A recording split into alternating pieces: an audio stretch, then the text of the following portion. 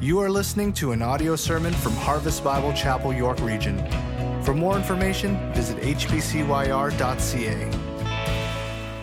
Amen. Those testimony times never get old, right? I didn't know we were doing baptisms this weekend, but I'm glad I didn't know because the surprise was kind of amazing.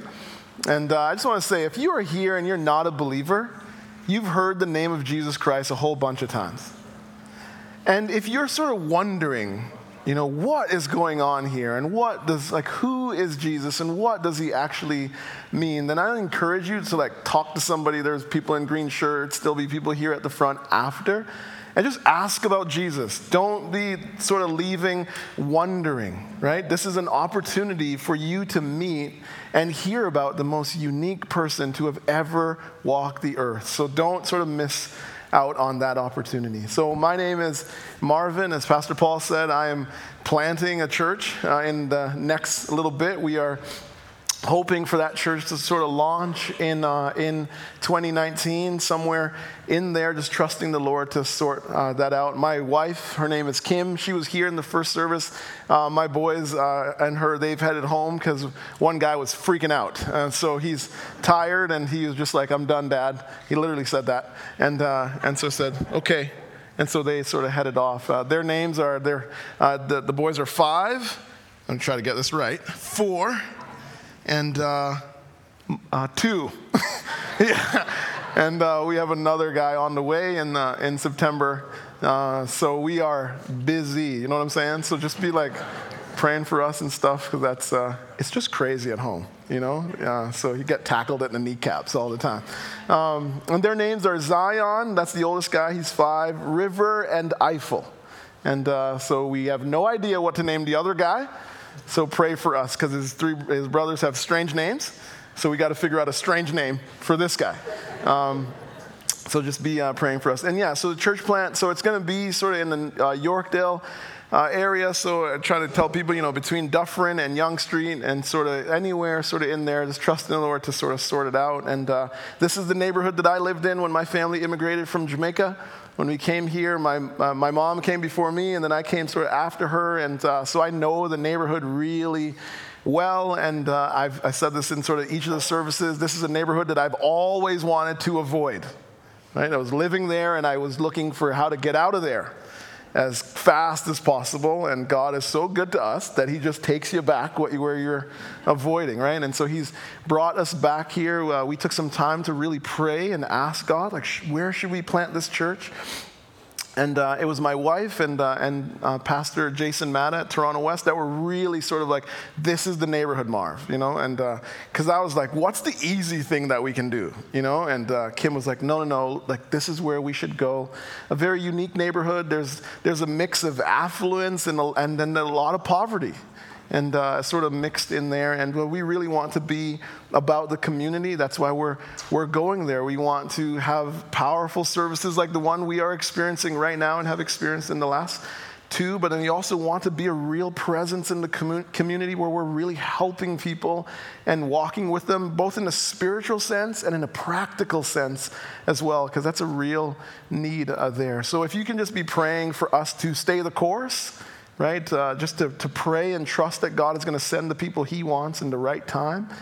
Just really pray for that. And then pray for endurance for Kim and I. We are trying to figure out where to live and everything like that. It's a very sort of expensive area. So just pray for endurance for us and that God would provide a place. And then also pray that the church would actually launch, right? We are excited about this and everything like that. But if God doesn't do it, it's not happening. Right? So it's not about me and my abilities or whatever it is. There's nothing special about me. It's Jesus. And there's something special and unique about him. That's where we're going. And if we aren't dependent on God and asking him, nothing's going to happen. So please just be praying in those ways. All right. If you've got a Bible, you can turn to John chapter 4. That is our text today. And when we are excited about something, we talk about it, right? I'm excited about this church plan. I'm excited about the baby that we're going to have in the next little while. And I talk about those things. It doesn't take very long if you are with me to realize He's excited about this because I verbalize it. Right? When you're excited about something, you talk about it. When you're excited about an upcoming vacation, you're excited about a new job. Maybe you just sort of you got married and you're excited about that. Maybe there's a baby on the way. You got your first home. Whatever it is, when you are excited, you speak. You share with other people. Now, if you're a Christian, the most exciting thing in your life is Jesus Christ. There's nothing more exciting going on for you. I don't care what has happened this week. There's nothing more exciting in your life than Jesus Christ. Now, here's the thing. As I say that, I know there are times in my life when I am not as excited about Jesus as I should be. That the excitement about him is just not sort of flowing out of my life. And that's because there's all kinds of things that come in throughout the week and throughout the months and whatever it is, that is just pulling my attention away from Jesus. And so then that excitement kind of gets sucked away. But do you know what happens when I slow down and I get my eyes on Jesus? When I slow down and I think, even as I'm sitting there watching these baptisms and I'm hearing about the things that Jesus does, when I slow down and I get my eyes back on Jesus, the excitement comes back. And the excitement comes back because I realize that there is no one like Jesus. That there's no one like him. And I realize that Jesus can do for me, that Jesus can do for you what no one else can do. That no one else can do in your life what Jesus Christ can do. And so this excitement comes back. And I've been praying. I was praying yesterday. I was praying as I was sitting over there. And I've been praying that as we go through John chapter 4, that the Spirit of God, because I can't do this, the Holy Spirit has to do this in you, that he would stir fresh excitement in your heart about Jesus. That there would be a joy and a love for Jesus and that would come to you, that would come to your heart for one reason. So that you would tell other people about Jesus. Yet your heart would be stirred so much that there would be such a passion that you would leave this room and you would engage in missions. You would engage in evangelism. You would tell other people about this special, beautiful, powerful, loving, giving, faithful, committed person who gave all for us. And so I'm going to pray that the Spirit would do that as we open the Word. So, Father, we thank you for your Spirit who loves and guides us, Lord, who you have given. Jesus says that I go, but I'm sending the Helper to be with you, who will guide you into truth. And not only guide, but also give us the power to do, Lord, what is said. Thank you for your word and that it speaks to us. I pray now that you would open our ears and our hearts and that you would speak, Lord, and we would listen and that we would go from here and do what you're calling us to do. And Lord, I pray for that person who has heard so much about Jesus already. Thank you for those powerful testimonies of your work. I pray for them, Lord, that you would speak to their hearts and save them, Father, that today would be the day that they would turn to your Son. Please help us now, Lord. In Jesus' name, amen. Amen. So John 4, in the first 4 verses, we're told that Jesus is on his way to Galilee. But as he's on his way, he goes through Samaria. He's tired, though, as he is on his way. And so we find him, it says here, resting, sitting by the well. Verse 6 says that he was sitting by the well. See, Jesus in his humanity here is tired. He's hungry and he is thirsty. Jesus is like that hardworking man or woman who comes home after just a long day and is just looking for a place to sort of plop down and recover. And so we find him resting. And so we'll pick it up there in verse 6. It says Jacob's well was there. So Jesus, wearied as he was from his journey, was sitting beside the well. It was about the 6th hour. A woman from Samaria came to draw water. Jesus said to her, "Give me a drink," for his disciples had gone away into the city to buy food. The Samaritan woman said to him, "How is it that you, a Jew, ask for a drink from me, a woman of Samaria?" For Jews had no dealings with Samaritans. So Jesus here is sitting by the well, and this woman comes, and then as he sees her, he says, "Give me a drink." But she's surprised that he would talk to her. She's like, how is it that you, a Jew, is speaking to me? She's shocked that he even speaks to her. And that's because Jews and Samaritans didn't deal with one another. Jews and Samaritans avoided one another. This is a group of people who were divided along racial and religious lines. And so they never interacted with. A Jew thought if you interacted with a Samaritan, you would actually become unclean. And so there's barriers here between them. But notice here that Jesus isn't allowing that barrier to stop him from speaking to this woman. So she is surprised that he is talking to her, but he answers her in a way that she is not expecting. Verse 10 says, Jesus answered her, "If you knew the gift of God and who is it that is saying to you, 'Give me a drink,' you would have asked him, and he would have given you living water." The woman said to him, "Sir, you have nothing to draw water with, and the well is deep. Where do you get that living water? Are you greater than our father Jacob? He gave us the well and drank from it himself, as did his sons and his livestock." Jesus said to her, "Everyone who drinks of this water will be thirsty again. But whoever drinks of the water that I will give him will never be thirsty again. The water that I will give him will become in him a spring of water welling up to eternal life."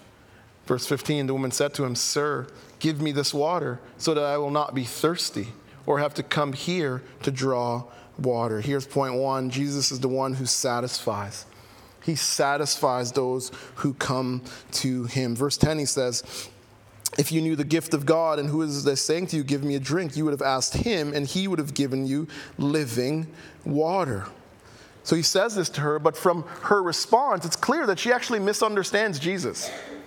She misunderstands. She thinks Jesus is talking about physical water. That's why she says, "Sir, you have nothing to draw water with." But Jesus here is not talking about physical water. He is talking about spiritual water. The water that he alone can give her. No one else can give this to her. Water that will satisfy her for all times. That's why he says, "Everyone who drinks of this water will be thirsty again." He says the water from this well will only satisfy you for so long. You'll be thirsty again. And he says, "But whoever drinks of the water that I will give him will never thirst again." So Jesus says, I'm not talking about physical. I'm talking about spiritual water. Now, the water here that he is referencing is actually the Holy Spirit. That is what he is talking about. John 7, verses 38 to 39 says, "Whoever believes in me, as the scriptures have said, out of his heart will flow rivers of living water." Now this he said about the Spirit, whom those who believed in him were to receive. That is the gift of God. The Holy Spirit is the gift that Jesus Christ wants to give her. The Holy Spirit is the living water that can satisfy her for all time. See, the Spirit can satisfy the woman in Samaria. The Spirit can satisfy the person who is in this city and any person beyond. That is the gift of God. That is the gift that Jesus Christ wants to give her and will give her. See, this is a woman who has a real issue in her heart. This is a woman who has been longing and searching for satisfaction for a very long time. She has been going to all the wells that are available to her, but she has not been finding lasting satisfaction. She has been going to these wells, but she has been coming up empty, thirsty and thirsty and thirsty. She is not being satisfied. You're like, how do you know? Verse 16, Jesus said to her, "Go call your husband and come here." The woman answered him, "I have no husband." Jesus said to her, "You are right in saying, 'I have no husband,' for you have had 5 husbands. And the one you now have is not your husband. What you have said is true." What you see here is a woman who has had a chain of unfulfilling relationships.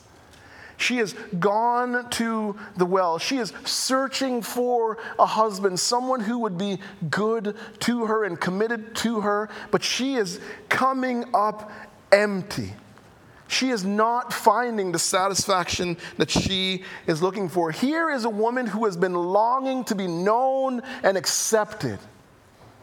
Here is a woman who's also dealing with the issue of rejection.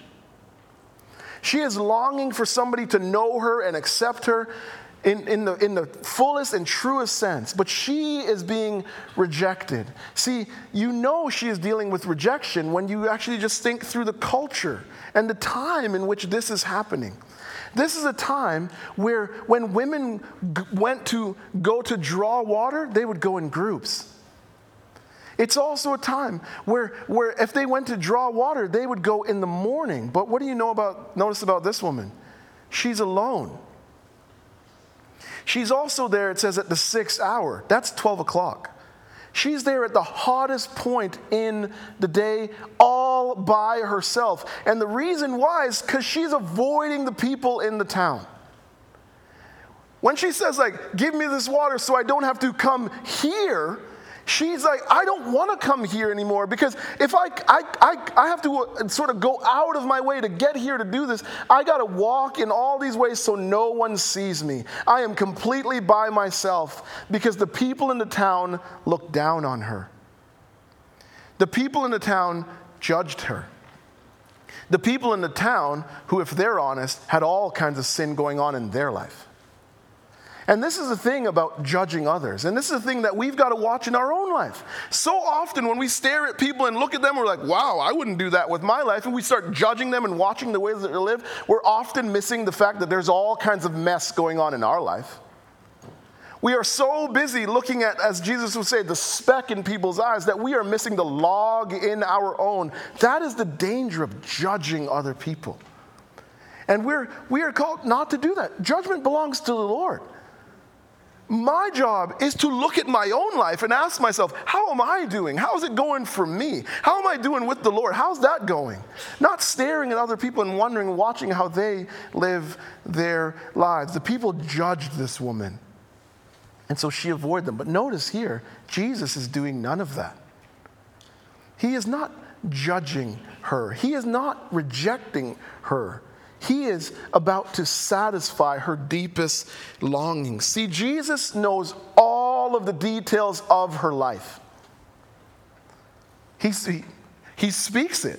He knows all the details of her life. He knows all of the messiness that has gone on caused by sin, but he is not judging and pushing this woman away. He is inviting her in.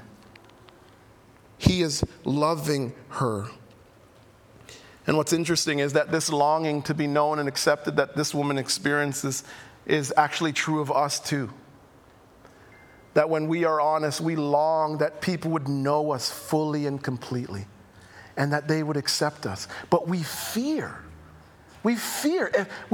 putting ourselves out there. We think, if people knew me, if they knew all of the details of my life, if they knew the mess in my past, if they knew my current mess, that they would reject me. And so we don't put ourselves out there. But we don't have to be that way with Jesus Christ. Jesus knows all of the mess in my life. Jesus knows all of the mess in your life. And although he knows all of that mess, Jesus doesn't say, stay away, Marv. He says, come here. He invites us into this warm, loving embrace. He takes us with all of our mess. And then you know what he does? He begins his work, his powerful work of change and transformation in our lives. And then, knowing that we have this love and acceptance from Jesus Christ, you know what starts to happen? We are given gospel freedom. And so now you and I can put ourselves out there. We don't have to avoid people anymore. We can say, you know what? This is me. This is all me. And yes, when you know all of me, you may reject me, but that does not matter to me anymore, because I have acceptance from Jesus Christ, and his acceptance is the only acceptance that matters. And Jesus says that his love for us will never change.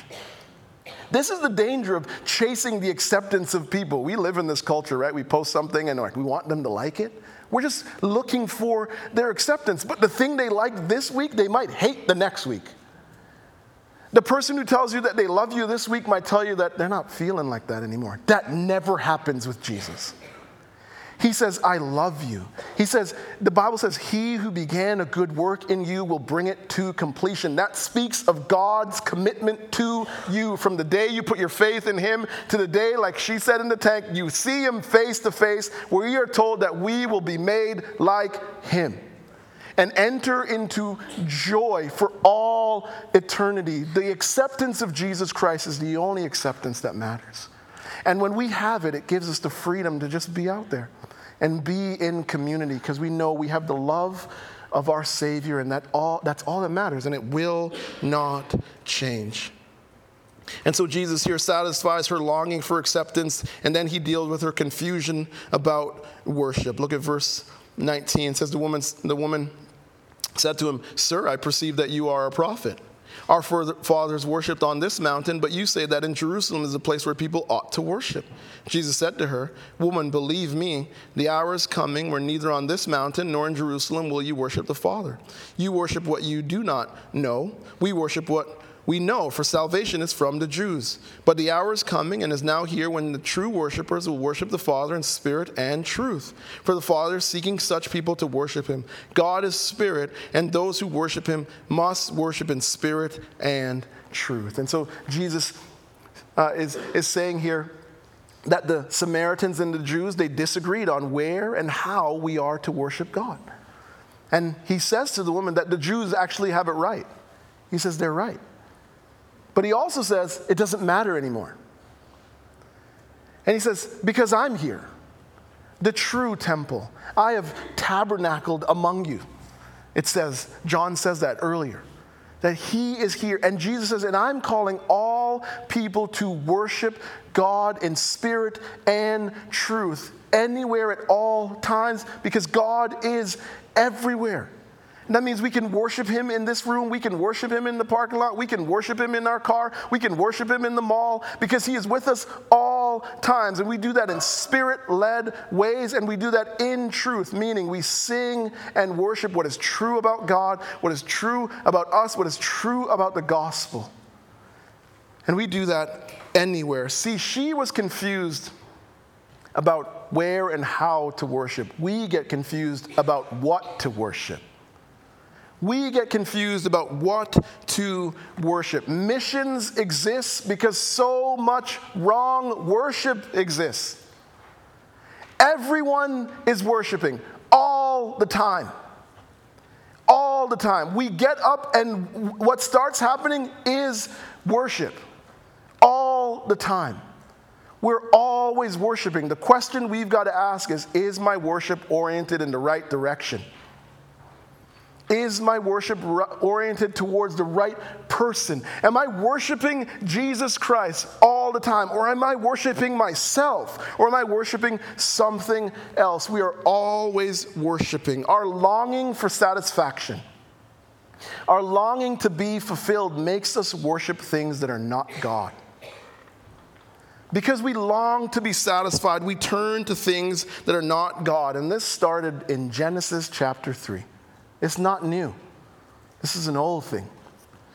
Adam and Eve, when they chose to worship themselves, when they chose to worship independence, when they got convinced that they could live their life without God, that they could figure it out all on their own. And ever since then, every single person, that's what they get into. Wrong worship. Many people worship at the well of money. People worship at the well of image. They worship at the well of independence, of fashion, sex, education, power, fame, all of these things. And we go to these things thinking that they're going to satisfy us. We go to these things thinking that they can be messiahs. And do you know what often happens? We get these moments of pleasure, and then it's fleeting. It's fleeting. We go to it and we're like, oh, I feel like I'm satisfied. And then you give it a little bit and you feel empty again. And so what do? You keep going back to the well. You keep going back, thinking you are going to find it, but we will not be satisfied in these things. These things cannot save us. They cannot be our Messiahs. The only one who can save and satisfy us and give us lasting satisfaction is Jesus Christ, the true Messiah. Verse 25 says, the woman said to him, I know that Messiah is coming, he who is called Christ. When he comes, he will tell us all things. Jesus said to her, I who speak to you am he. The woman's statement reminds us that we're all longing for a Savior. When we look at the world that we live in, when we see the brokenness, when we see the pain, when we see the oppression, when we see the racism, when we see the confusion politically, when we see the wars that go on between people, when we see that there's moments in our life where we can be worshiping God and then in a day we're doing something that totally makes no sense, we start to realize something is wrong. Something is wrong here. This needs to be fixed. This level of brokenness cannot continue to go on and on like this. And we start to realize that I am actually not the one who can fix this. Right? Superhero movies are always touching into this desire, this longing for a Savior. Don't you notice it's always someone who comes from outside of us with this unique ability in order to rescue us? That's why we go to them. It speaks to this desire. We are like, that feels like what I want. Someone who can just do something that's superhuman, that is powerful, that is just unique. And we are drawn to this. We realize we need someone to come from outside of us. Well, that person is Jesus Christ. And he has come.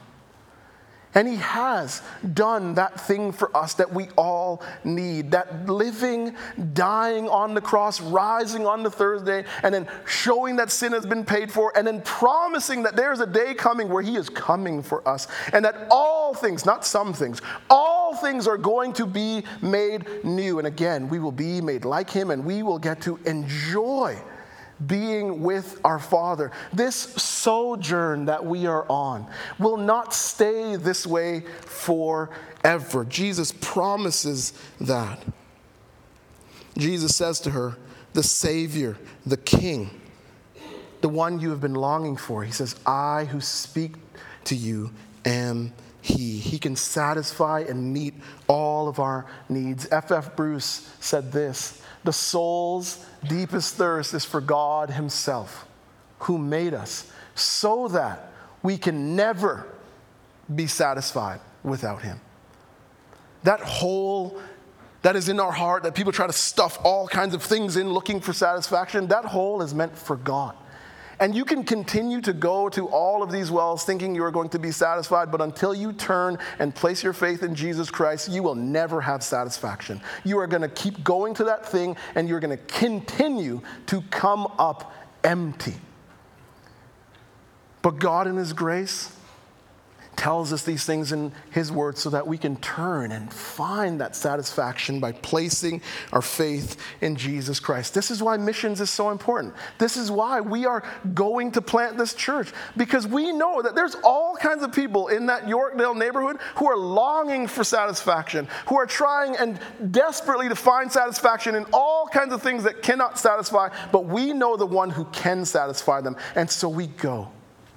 We are going to tell them about Jesus Christ, who can meet all of their needs. And as we go, as you go from here into whatever places God is taking you, as you go, we can follow the example of Jesus Christ when we go to talk about Jesus Christ. What do you notice here? That Jesus is very gentle with this woman. Notice he speaks the truth, but he does it in love. He is never harsh with her. He never makes her feel small. He never shames her. The conversation never gets ugly. See, sometimes when we engage in missions, it makes it so that people never want to talk to us again. We go out and we share our faith, and then no one wants to talk to us again. Why? Because sometimes we go out and we think we're out to win an argument. Sharing our faith and telling people about Jesus Christ isn't about winning an argument. It's about telling people about the greatest person who has ever walked the earth, who has done so much. See, Jesus is gentle and loving and caring to this woman because when he looks at her, he sees a person. He sees an image bearer of God. Someone who is dealing with the difficulties and the pain of sin. And Christians, sometimes we lose sight of this. We go out and we're talking to people about Jesus and we stop seeing a flesh and blood person and we just start seeing someone who we should beat in an argument. There was a girl in the 915 getting baptized. She said, it just blessed me to hear that because I'm like, I need to be like that. She said she was sitting on a bench somewhere in like a country, Hong Kong, thank you, in Hong Kong. And someone just sat next to her on a bench and said, can I tell you about Jesus? Not, want to have an argument? Can I tell you about the Savior? Just that simple. And I guarantee you part of the reason that conversation went on was the level of love she felt from the person sitting next to her. And so we go and we do it in love. But what happens, what we need to do is pray and ask the Spirit to give us a heart of compassion, to give us a heart of tenderness, to give us a heart of gentleness, to give us a heart that sees people as people, another human being who is dealing with the issues and brokenness of life, who needs to hear about the Savior, not someone who we need to shame, not someone who we need to defeat in an argument. So we share with love, upholding people's dignity so that they go from talking to us and they tell other people to come talk to us, but because they feel such compassion. And so Jesus here is speaking to this woman and the disciples return. Verse 27 says, just then the disciples came back. They marveled that he was talking with a woman, but no one said, what do you seek, or why are you talking with her? Notice it says that the disciples marveled that Jesus was talking to a woman. They're actually in shock. And the reason why they're in shock is because rabbis in those times thought it was a waste of time to talk to women. They thought you were wasting your time. There's one rabbi, as I was like sort of studying and getting ready to teach this message, who said, like, if you talk too long with a woman, you actually would go to hell. That's dumb. Right? I'd like to meet that guy. Let's have a talk. Jesus here, in speaking to this woman, is actually breaking away from the sexism that was actually really around him. See, when you read the Gospels, what you will find is that Jesus treated women differently. That Jesus treated women well. Jesus is dying on the cross for our sins. Jesus is dying for all the ways that we just always are thinking about ourselves. And you know what Jesus, as he's dying, he's thinking about his mother. He makes sure that his mother gets looked after into old age. You read through and Mary and Martha come and Mary is at his feet. Do you know what Jesus does? He teaches her. Rabbis wouldn't have done that either. He disciples her so that she can turn around and disciple other people. When you watch his ministry, Jesus is going out of his way to include women in what is happening. What Jesus is doing is that he's modeling for us the way we are to treat the women in our lives. The women who come in and out of our church. Jesus is modeling for us the dignity and worth of women. And we are to follow that. See, what we need to know is that God gives us all roles to play. That is true. But if we are going to fulfill the Great Commission in the spirit of the Great Commandment, it takes all of us, men and women, going and saying, come and see the Savior. And so as men, we, and all of us really need to think through the way we treat the women in our lives, upholding their dignity and worth. Jesus shows that to us. So the disciples come back, and she runs off in her excitement. Look at verse 28. It says, so the woman left her water jar. She's not even worried about drawing water anymore. She leaves her water jar. and runs in. The woman left her water jar and went away into town and said to the people, "Come see a man who told me all that I ever did. Can this be the Christ?" And they went out from the town and were coming to him. She says, "Come and see. Come and see." Here's point number 2. Jesus is the one who sends. He sends. The disciples come back and they try to get Jesus to eat something. It says, meanwhile, the disciples were urging him, saying, "Rabbi, eat." But he said, "I have food to eat that you do not know about." So the disciples said to one another, "Has someone brought him something to eat?" They're like, "Did he get something from Tim's?"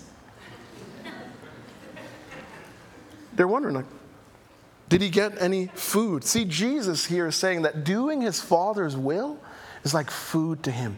His body was actually nourished by helping this woman. His concern for her spiritual needs made it so that his physical needs were coming second. Philippians 2, Jesus is modeling Philippians 2. Says, "Let each of you look not only to his own interests, but also to the interests of others." When seeing people come to faith in Christ is your passion, when missions is your passion, when evangelism becomes your passion, there are times in your life, not every time, but there are times in your life where your physical needs will come second because you're so concerned about the spiritual needs of others. Fulfilling his Father's will was the most important thing to Jesus. He was committed to this. He was committed to the needs of others. His commitment to meeting the needs of others is what led him to the cross, where he gave all for us and died for our sins. And that's why in John 19:30 he can say, "It is finished." And his finished work on the cross made it possible for us to enter into a relationship with our Father. Jesus is completely committed in these ways. So he clarifies his priorities, and then he wants his disciples to know that the times they're in are unique. Look at verse 35. It says, "Do you not say that there are yet 4 months, then comes the harvest? Look, I tell you, lift up your eyes and see that the fields are white for harvest. Already the one who reaps is receiving wages and gathering fruit for eternal life, so that the sower and the reaper may rejoice together. For here the saying holds true, one sows and another reaps. I sent you to reap for that which you did not labor. Others have labored, and you have entered into their labor." He says these are unique times. Sowing and reaping happen together, Jesus says here. And he wants them to get busy into the work. He says, "Lift up your eyes and see that the fields are white for harvest." Another translation says, "ready for harvest." He's trying to get them to wake up. Then that's why he also says, "Already the one who reaps is receiving wages." Jesus is trying to motivate them. See, what you have here is that the disciples are very distracted. Their focus is off, right? They're the kid in the back of the classroom just kind of staring out the window. Not paying attention. Jesus is trying to say, look. He's literally saying, look at the people coming out of the town. They're ready for this. Get your focus right. See, Jesus here is trying to motivate them. He's trying to get them to be urgent. He wanted urgency in his disciples then, and he wants urgency in his disciples now. Don't you remember when you first put faith in Christ, that fire that was there? You wanted to be out and telling people. But what happens? It kind of goes quiet a little bit. And the text here is stirring us and saying these are the times to get involved in the work. The fields are ready. He wants us out gathering, he says, the fruit of eternal life. See, missions isn't an option for some. It's a mandate given to all of us. And for some people, that means we're going to get on a plane, we're going to fly somewhere far. But for many of us, it just means being faithful, a faithful witness in our neighborhood and our city. And verse 38 reminds us that we all have different roles to play. It says, "I sent you to reap for that which you did not labor. Others have labored, and you've entered into their labor." Jesus, the disciples here, they're benefiting from the labor of other people. This is a time of reaping.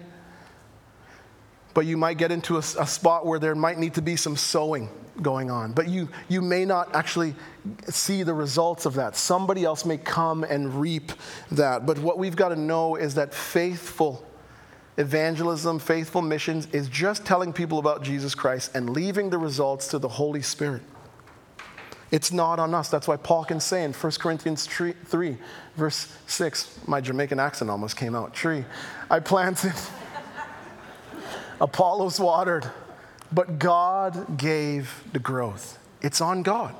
Our job is to faithfully spread the seed and water and trust that God is going to do it.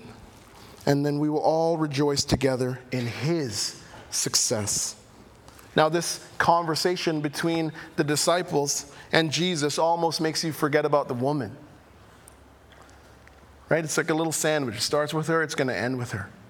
You almost forget about her, but she is running like Usain Bolt, there's another Jamaican reference, into town to tell other people about Jesus. And her witness is effective. Look at verse 39. It says, many Samaritans from the town believed in him because of the woman's testimony. He told me all that I ever did. So when the Samaritans came to him, they asked him to stay with them, and he stayed there 2 days.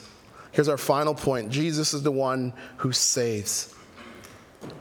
Her testimony is powerful. She goes into town and she shares, and then people are streaming out to the town to hear. And this reminds us that one of the things that the Lord uses to draw people to his Son is our testimony. Our testimony is important. And I know some people think that my testimony, it's kind of, it's not messy. And so sometimes we hear testimony and we hear people and when it's really messy, we're like, wow. And we hear someone who's like, I was born in a Christian family, right? My parents loved me. They shared the gospel with me. And we're like, oh, that's nice. As if that one isn't as powerful as the one that's like, yeah, I was addicted to this and all that sort of stuff. Like, that is more powerful. It's not. See, every testimony is powerful. And every testimony is messy, no matter how clean it sounds. Because even that person who was born in a Christian family was born in sin. And at some point in their life, they realized, I sinned against God. But that God in his grace did not turn his back on me, that God in his grace turned his face towards me, and then he sent his Son to live and die to pay for my sins. I realized that, and I turned and I trusted in Jesus Christ. And so if you're wondering, is your testimony powerful? Yes. Whether you were 4 years old when that happened at your mom's knee, or you were 42 years old coming off of a drug high. It's powerful. And so you're like, should I share my testimony? Yes. Because God showed you grace, no matter when or how it happened. And so it is powerful. And so you share trusting and letting God use it in however he wants in people's lives. And so these people come to Jesus and they ask him to stay a while. And look what happens, verse 41. And many more believed because of his word. They said to the woman, it is no longer because of what you have said that we believe, for we have heard for ourselves, and we know that this is indeed the Savior of the world. It says here, many more believed. And notice that they believed because of his word. See, our testimony can draw people to Jesus, but our testimony doesn't save people. What saves people is a personal encounter with Jesus Christ. And that's what happened for this woman, and that's what happened for the people in the town. They had a personal encounter with Jesus that led to a firm conviction and commitment to Jesus, and a firm conviction and commitment about who Jesus is. Notice they say, we have heard for ourselves, personal, and we believe that this is the Savior of the world. Jesus here reaps a harvest among the Samaritans, and it's to show that Jesus Christ came for all people, that Jesus is going to save people from every tribe, nation, and tongue. But part of that happening is us being faithful in going and telling others about Christ.